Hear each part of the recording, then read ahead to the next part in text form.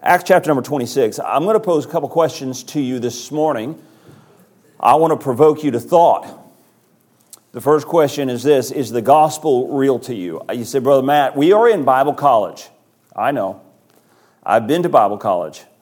And I know that in those times of Bible college that there was a lot of sincere young people that they were there for the right reason. They were there looking for God and trying to walk with God. And I know also that sometimes in that journey you can get distant from God and get distant from the gospel.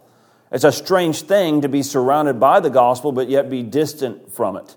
But I've been there. I've been there even as a pastor, and pastoring gets so involved in the ministry and the needs of people around me and the needs of my own family, and get so deeply involved in the finances and the logistics that the gospel becomes distant to me. Not only the question that we posed this morning is the gospel real to you, but then is the gospel worth the risk? Is the gospel worth the risk? And those two questions this morning will be just surveying those things a little bit. Acts chapter number 26. This is what I would call a very familiar passage of Scripture. This is the Apostle Paul as he stands before Agrippa. Now he is at Caesarea. We'll read just a verse or two here because I believe it's something that we're familiar with. And then we'll go back and we'll look at how Paul got here and some of the risk that he encountered as he began to proclaim the gospel.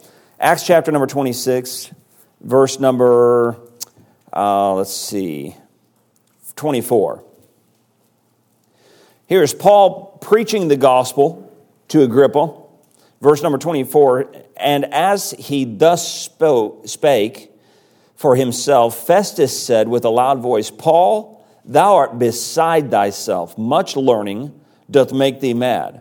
But he said, I am not mad, most noble Festus, but speak forth the words of truth and soberness. For the king knoweth of these things, before whom I speak freely. For I am persuaded that none of these things are hidden from him, for this thing was not done in a corner. King Agrippa, believest thou the prophets? I know that thou believest. Paul, speaking to Agrippa after presenting the gospel and giving his testimony to him, he makes this statement there. He said, the king knoweth of these things, before whom also I speak freely. I am persuaded that none of these things are hidden from him, for this thing was not done in a corner. That's the subject matter I'd like to bring this morning. This thing was not done in a corner. What thing is he speaking of? He's talking about the testimony of Jesus Christ. What happened there? So we'll go to Lord in prayer. We'll lay a little bit of foundation this morning, and then I will ask you today to personally examine ourselves if we really do embrace the gospel. Not are you saved, although that's always a good question to pose to people. But do you really live for the gospel? And is it worth the risk that comes with it? Let's pray. Father, this morning, Lord, this morning, most of the men in this room are more educated. They have a greater ability. They're more eloquent. And Lord, why I stand here and they sit there, Lord, is just because, God, you have ordained this time. And Father, I believe this morning that no one in this room could look to me and expect me to be able to bring something to them that they have not seen or heard before. Lord, we don't have that expectation, but God, our expectation rests upon you this morning. God, that the Holy Spirit of God still speaks from this book. And Lord, when I preach with such expectation, Lord, that God, this could be the moment which you step down and just begin to breathe a fresh life, Lord, into your church, into your people. Lord, that you could take someone here today who is without Christ and that you could reveal to them Christ in a way, Lord, that would cause them to come in faith, to receive you. Lord, for those who are saved this morning, God, you could change us, our view of how we have treated the gospel. Lord, our love for Christ. Lord, we're asking this morning for you to do what no man could do. Lord, to breathe on this place. God, bless your word now as we study it, as we do a little teaching, a little preaching this morning. God, I pray that you would fill us with your Spirit. And Lord, that you would use this time for your glory. In Jesus' name we pray. Amen. I've come to learn that the Bible doesn't become powerful till we put it in its proper context. And the deeper we go into the context of this passage of Scripture, the more I see it start to come to life to me. And so if I could this morning have the flexibility to use a lot of Scripture, but to go through it quickly because we are, although there's a glare on that clock, brother, so I might go till 2 o'clock. You might have to just tell me when to stop. I can't see it at all, so that's my excuse. As we go through this, we're not going to turn to all these passages, but let's just think about what's happening here. So here's Paul standing in Caesarea. Caesarea is a city. It's a port city. You guys have studied the geography of the Bible, I'm sure. You've studied Bible history, and so you know that along the Mediterranean coast to Caesarea, you come down out of Jerusalem. It's a day journey or so. You come down out of there. You come to Caesarea, and then from Caesarea, you have now the largest man-made port in the world at this time. It's incredible. From Caesarea, you can get on a boat and be in Rome in 10 days. And so this is where King Herod the Great, so going back in time 50 years, King Herod the Great, before this passage of Scripture was ever written, he builds Caesarea and he names it after the Caesar. He's trying to win some kind of favor with Caesar. He'd been on the outs. And so he builds this city and he dedicates this port. Now, think about this port, and this is at the crossroads of the world. If you're coming out of Africa, down from Europe, or if you're coming from the east, from China or India, and coming west, anywhere that you're moving goods, we see the Silk Road and that African road. We see it kind of combine along this coast, this Mediterranean coast in Israel, and Caesarea becomes one of the most important places in the world. So it was built by King Herod the Great. Herod the Great was not a great man. Now, he was a great person as far as his legacy, what he did, but he was not a good man for sure. His wife, Mariamne, conspired against him, or at least she believed that he did, and he had her killed.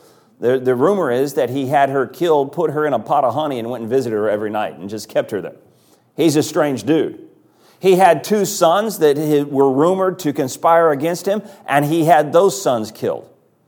So do you think it's strange that when they came to him, the wise men came to him and said, "Where is he that is born the King of the Jews? We saw his star." Do you think it's strange that he killed all of the babies in Bethlehem to try to stomp out the King of the Jews if he would kill his own wife and his own sons? All right, this is Herod the Great. They are standing, Paul is standing before Agrippa in Herod's judgment hall in the city of Caesarea. That's where he's at. That's who Herod was. So Herod killed the babies at Bethlehem. So remember that. That's where he's at. He has a son, Aristobulus, who he puts to death because he thinks that he's a traitor. But before he died, he has a son. We call him Herod. Isn't that strange? They all kind of this is where it gets confusing. So I actually had to look at this again yesterday because I preached this before and I thought, man, I could get these Herods wrong and mess all you guys up or get tomatoes thrown at me or something because you guys probably already know. So he has a son. He's called Herod. So when you read the Scripture and you come to, let's say, the Scripture there, and John the Baptist is beheaded. This is Herod the Great's grandson now, beheads John the Baptist. Come to Acts chapter number 12, and James the apostle is taken, and he's killed. Herod's grandson. Come to, Acts chapter number 12 again, is Peter's arrested, and he's going to be killed, but an angel lets him out of prison, all right? That's Herod's grandson. So, Herod kills John the Baptist, he kills James the apostle, he imprisons Peter, and then we see another, in Luke chapter number 23, we see another side of this Herod, the grandson of Herod the Great, and what he does is he is called by Pilate. Remember when Pilate, this Luke 23, Pilate says, Jesus is from Galilee, Herod's here. and that's his jurisdiction. So he calls Herod in, and Herod comes in, and the Bible tells us in Luke 23 that Herod and those that were with Herod begin to mock Jesus. So, this is the history of the Herods, a brief history of the Herods. Herod the Great builds Caesarea. He destroys the babies that are in Bethlehem because they're a threat to his throne. His grandson kills John the Baptist. His grandson then kills James. His grandson is standing at the judgment of Jesus and mocks Jesus. So who is it that Paul is standing before? Paul is standing before the great-grandson of Herod. All right, so Herod the Great builds Caesarea. He destroys the babies at Bethlehem. His son doesn't do much. He's killed young by his father. His grandson Herod was really Agrippa the First. His grandson kills John the Baptist, kills James, and is at the trial of Jesus. Now, Acts 26 takes place. Ironically, Paul is standing in Caesarea, and he's standing in the judgment hall of Herod the Great, and he's standing there before Herod's great-grandson. And he says, after giving his testimony, after talking about the work that Christ has done, he says in verse number 26, "The king knoweth these things, before whom also I speak freely. For I am persuaded none of these things were hidden from him, for this thing was not done in a corner." We're going to get to the gospel here in a moment, but think about this. What an awesome picture. In February, I had the opportunity to stand in that judgment hall. Now all it is the foundation stones and the pavement stones are still there. There's no walls, but I'm standing there. I'm looking off in the Mediterranean. I'm looking out towards Rome, and my mind goes to this passage of Scripture, and I thought I would have loved to have seen the reaction of this. This King Agrippa, this Herod, this great-grandson of Herod the Great, absolutely knows what Paul is talking about. According to historians, we don't have the exact date, but we know that Herod, his father, Agrippa I, was in Jerusalem when Jesus died, right? He was there at the trial. This Agrippa that Paul is standing before was about 6 years old when Jesus went to trial. He could have been 4 years old, he could have been 5 years old, he could have been 8 years old, but historians say he's about 6 years old. There's a good probability, at least a possibility, that this man was in Jerusalem during the crucifixion of Jesus Christ. So let's go back to Matthew chapter number 26 real quick. And looking in Matthew chapter number 27, looking in Matthew chapter number 27, what does Agrippa know? When Paul says, you know these things, they were not done in a corner, what does Agrippa know? Going to the crucifixion of Jesus Christ, verse number 50 of Matthew chapter number 27, the Scripture says, Jesus, when he had cried with a loud voice, yielded up the ghost. And behold, the veil of the temple was rent in twain from the top to the bottom, and the earth did quake, and the rocks rent, and the graves were opened. And many bodies of the saints which slept arose and came out of the graves after his resurrection and went into the holy city and appeared unto many. Now when the centurion and they that were with him watching Jesus saw the earthquake and those things which were done, they feared greatly, saying, truly this was the Son of God. So let's take Agrippa back in time a little bit and go back to his childhood. Maybe he was in Jerusalem, maybe he wasn't in Jerusalem, but these things were not done in a corner. Let's go back to the gospel and what's happening on the cross. See, there's this kind of belief system growing up in church, like most of us did, that, well, you know, the apostles, they told us these things happen, and if they said they happened, then we're going to believe them. But let me take you to Jerusalem and show you what happened. Here is Jesus Christ. He goes to Jerusalem just a week before. As he goes to Jerusalem, they lay palm branches in the street and they cry out, Hosanna, Hosanna, blessed is he that cometh in the name of the Lord. The city knew Jesus. In fact, the Bible says that Herod, for a long time, he'd wanted to know Jesus. He had heard about Jesus and never got to meet Jesus. He finally gets to meet him at his trial. Jerusalem knew about Jesus.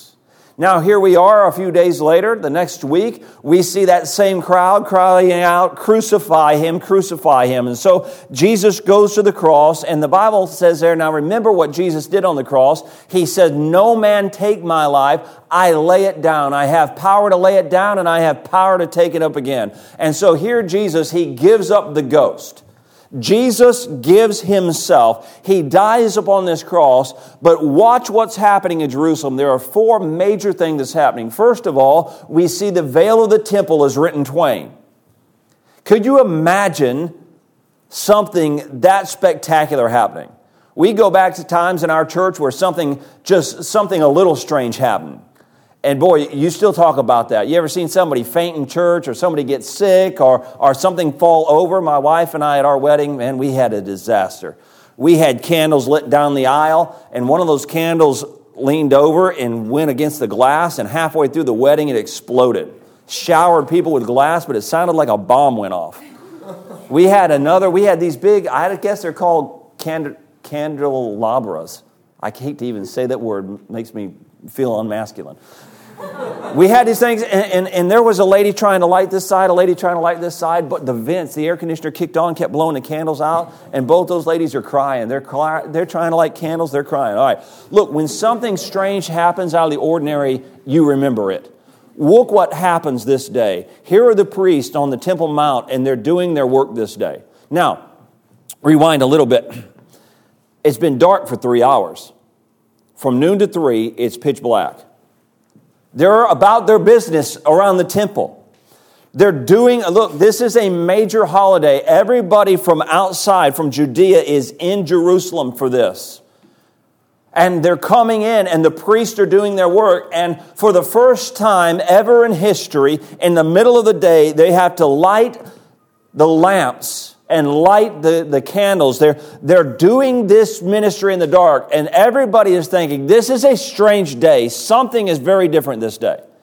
Remember, I think it was 2019, a little eclipse came over. It came right through our place in southern Missouri. It was 3 minutes long, and it shut down everything. You couldn't get in hotels. You couldn't stay anywhere. You couldn't drive anywhere. Tens of thousands, hundreds of thousands of people out in the country standing in fields watching as the sky went dark for 3 minutes. It was weird because the birds started chirping and going to their nest. It got really cool. I mean, you just kind of, all of a sudden, you're like, man, why? It's getting cool in the middle of the day. And then all of a sudden it got dark. This 3 hours, it is dark, it is cold, it is a strange day. How many priests are on the Temple Mount? I don't know. Josephus says when Titus destroyed Jerusalem, he killed 18,000 priests. Josephus tends to exaggerate. Good independent Baptist evangelist or something. Can I say there's 10,000 people? You ever stood on the Temple Mount? You put 1 million people on Temple Mount. It's massive. There's 10,000 priests. They're going about their business ministering in the dark, lighting lamps.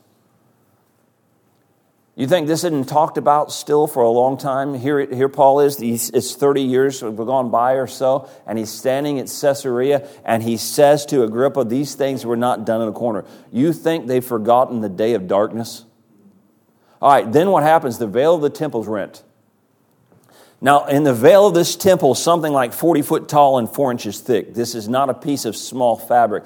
This is a piece of fabric that when it rends, that sound is going to come out of the temple, echo, reverberate across the Kidron Valley over into the Mount of Olives. Could you imagine the roar from that type of ripping? And the Bible says it is rent from the top to the bottom. Here are the priests. They're going about their business that day, and all of a sudden, the veil of the temple rends in two. Here we are standing in Caesarea, and Paul says, Agrippa, these things were not done in the corner. And Agrippa says, yeah, I remember. I still can remember the roar from the rending of the veil. Maybe he wasn't in Jerusalem, but I guarantee you, everyone talked about the rending of the veil.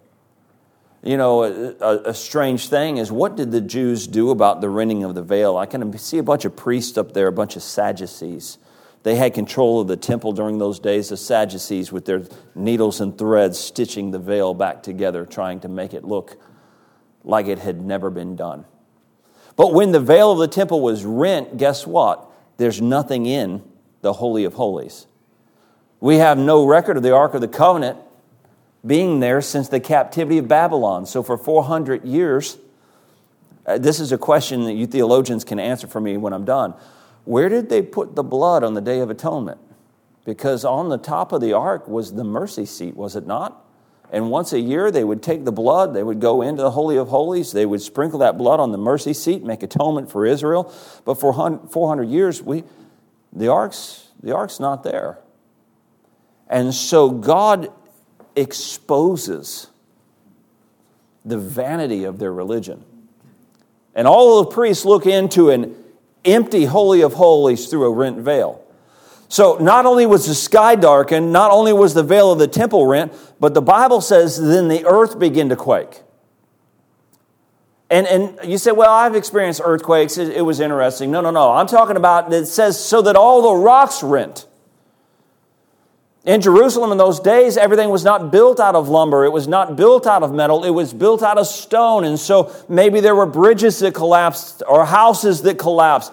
All of the rocks rent. It was a major earthquake. The city was shaken. And just to go on, just so we don't leave it out, and the Bible says, and the Old Testament saints, some of the saints that were Old Testament saints, got up and walked into the city. So here you are on this day. You just got done a few hours ago standing in the street and chanting, "Crucify him. We want Barabbas." And now the sky has been dark. As the sun begins to reappear in the sky, you hear Jesus, he cries out with that voice, something like, "It is finished." John chapter number 19 or so. It is finished.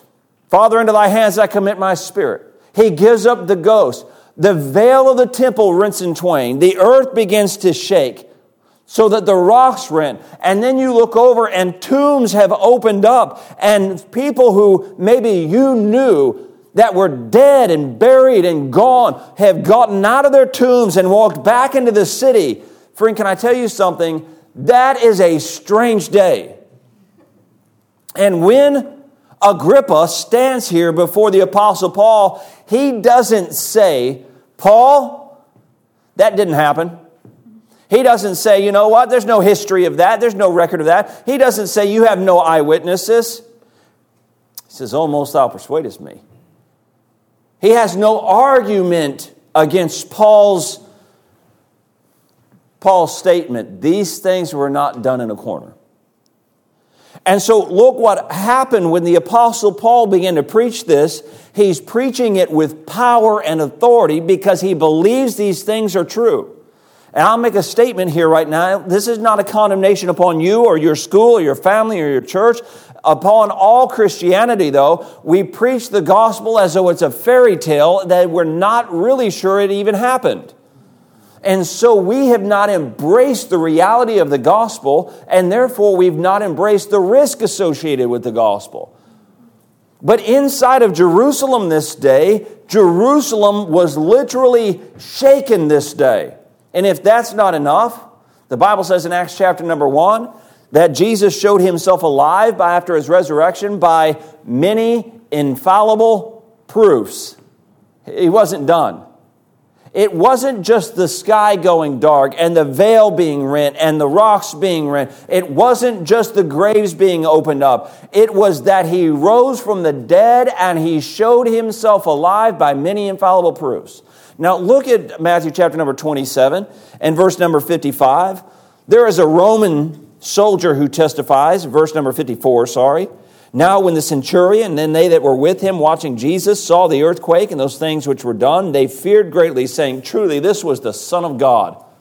This is one giant oops from a centurion. This is the guy, a centurion. I'll assume, I'll make an assumption here, that a centurion is a Roman soldier over 100 soldiers. That's not the assumption. The assumption is that they're around him somewhere. The centurion and they that were with him said. All right, so here he is. This centurion's overseeing the crucifixion. He may have been the one who put the spear into the side of Jesus. There he stands, and the other soldiers that were with him, somewhere along this hill, somewhere along the road, somewhere else, is a band of soldiers, Roman soldiers, and they say, oh, truly, this was the Son of God. I have this idea. Paul says in Romans chapter number 15, he's getting ready to go to Spain. He says, but I'm going to come by you, and you can bring me forward on my journey to Spain. There is a thriving church in Rome. Paul hasn't been there yet. Who has been there? I don't know, but I know that Roman soldiers had been back because their tour of duty expired in Jerusalem. They went down from Jerusalem. They went to the port of Caesarea. They got on a ship. They got back to Rome. And somehow when they got back to Rome, could you imagine a centurion and his whole band of soldiers going back to Rome and say, guys, you're not going to believe what we did. We killed the Son of God. But you know, some of those same soldiers may have been there 3 days later when they fell down as dead men, when another earthquake and a tomb rolled away and Jesus came out of the grave. So this gospel message becomes so powerful. Here's how powerful it becomes. In Acts chapter number 2, when Peter stands out on the street, he's full of the Holy Ghost, and he begins to preach the gospel. 3,000 men say, that's right.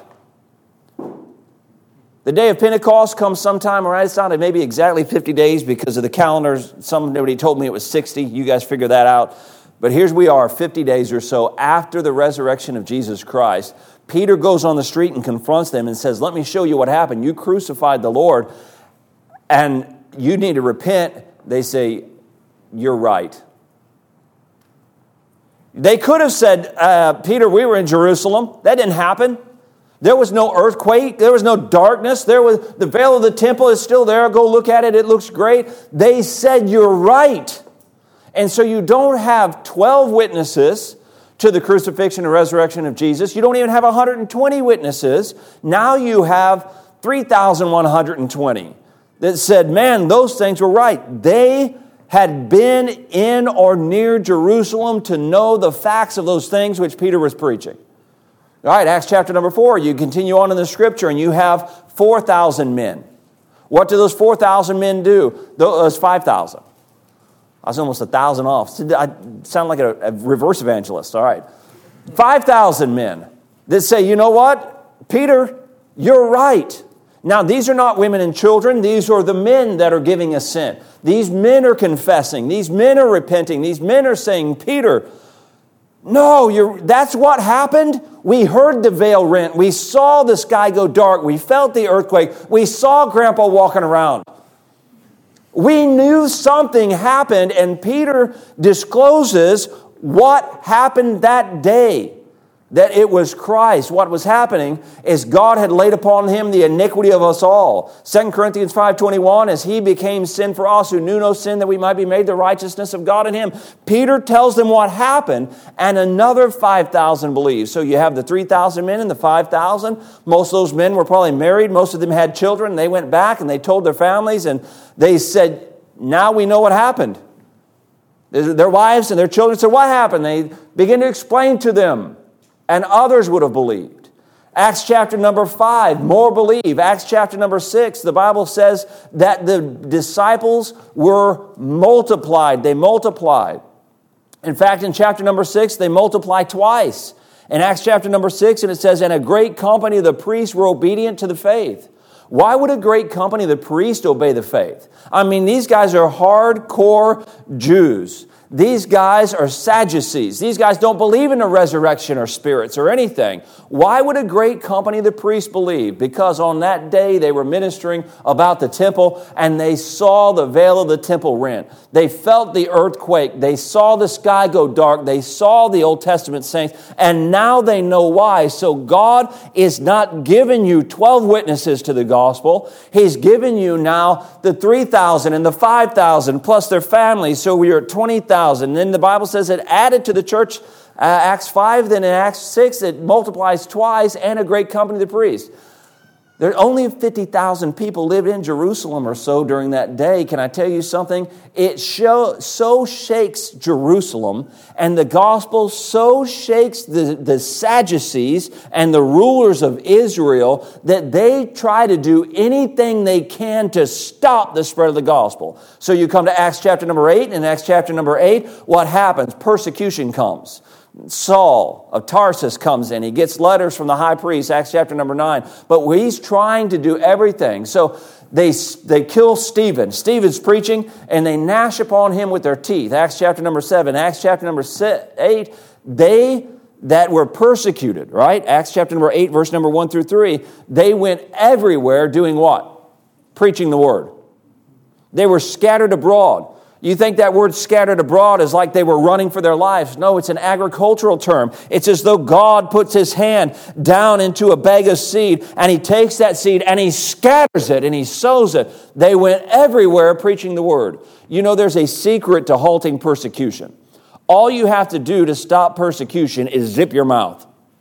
That's good for you at the workplace, it's good for you and your family, and it's good for these believers. They could just be silent and the persecution would cease, but they will not be silent. And God sows that seed throughout the world. Now, how many were there? There were tens of thousands of them. They were scattered everywhere. What happens? The high priest says, we've got to stop this.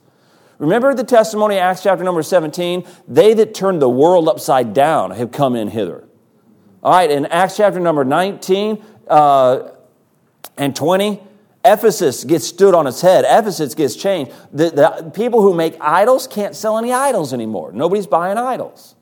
The sorcerers who use their sorcery and magic, they burn all their books. God has so moved this testimony right here that he has changed the world through the power of the gospel. So, Acts chapter number 9, Paul goes to the north. He's going up to Syria. Why? Because they keep scattering and the message keeps scattering, and he's going to I would call that northern front. That's as far maybe as the gospel has made it. Paul is trying to silence them, and on his way to Damascus to silence the Christians, to stop the advance of the gospel, he gets converted.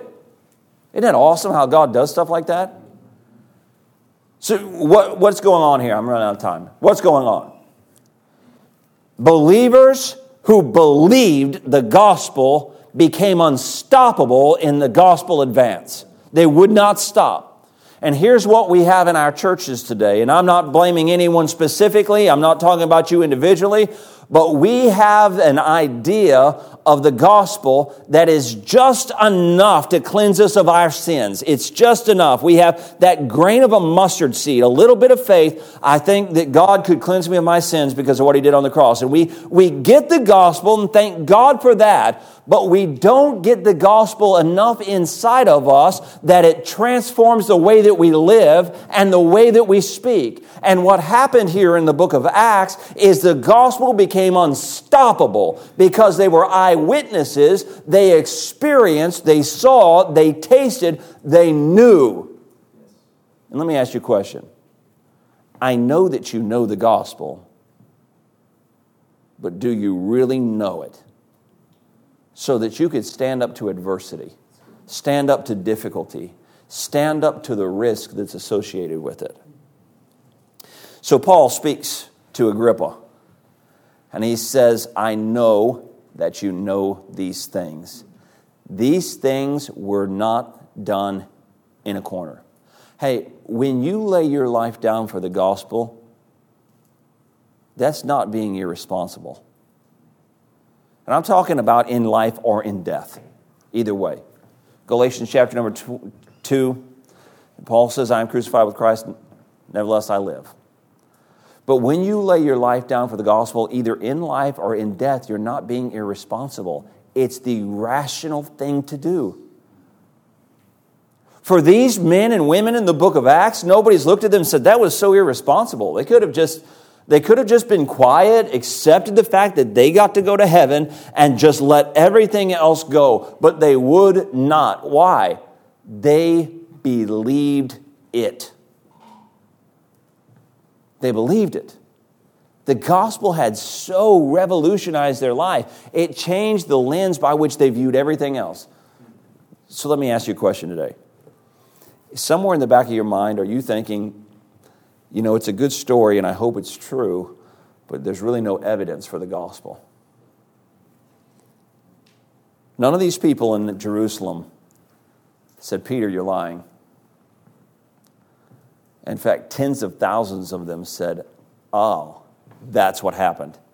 Now we know. They believed. They were scattered. They sacrificed. Many of them laid their lives down for what God had revealed to them that happened that day. And we take the gospel so lightly, as though it's a fairy tale, and we trust it a little bit. But can I ask you a question? If you trust the gospel with your soul, why don't you trust the gospel with your whole life? Every once in a while I get on an airplane, I have that feeling on an airplane like this plane is not going to make it. Oh, Papua New Guinea, the seats were all broken, the seat belts were broken, everything was broken. I said, this plane is not going to make it. And then I said something like this, Lord, I trust you with my soul. I can trust you with my life. What is the gospel to you? You know why we had no power when we preach it? Because we preach it like this. Hey, sir, you don't want to go to hell, and Jesus died so you cannot do that, and you can not do that. Jesus will help you. But there's no power in it. There's no joy or excitement in it. There's no passion in it. You got to get back, for yourself, get back in this book and see the glory of God in Jesus Christ, His person, and what He has done, and get so captivated by it that you can't not tell someone. We need a revival of that. The reality of the gospel.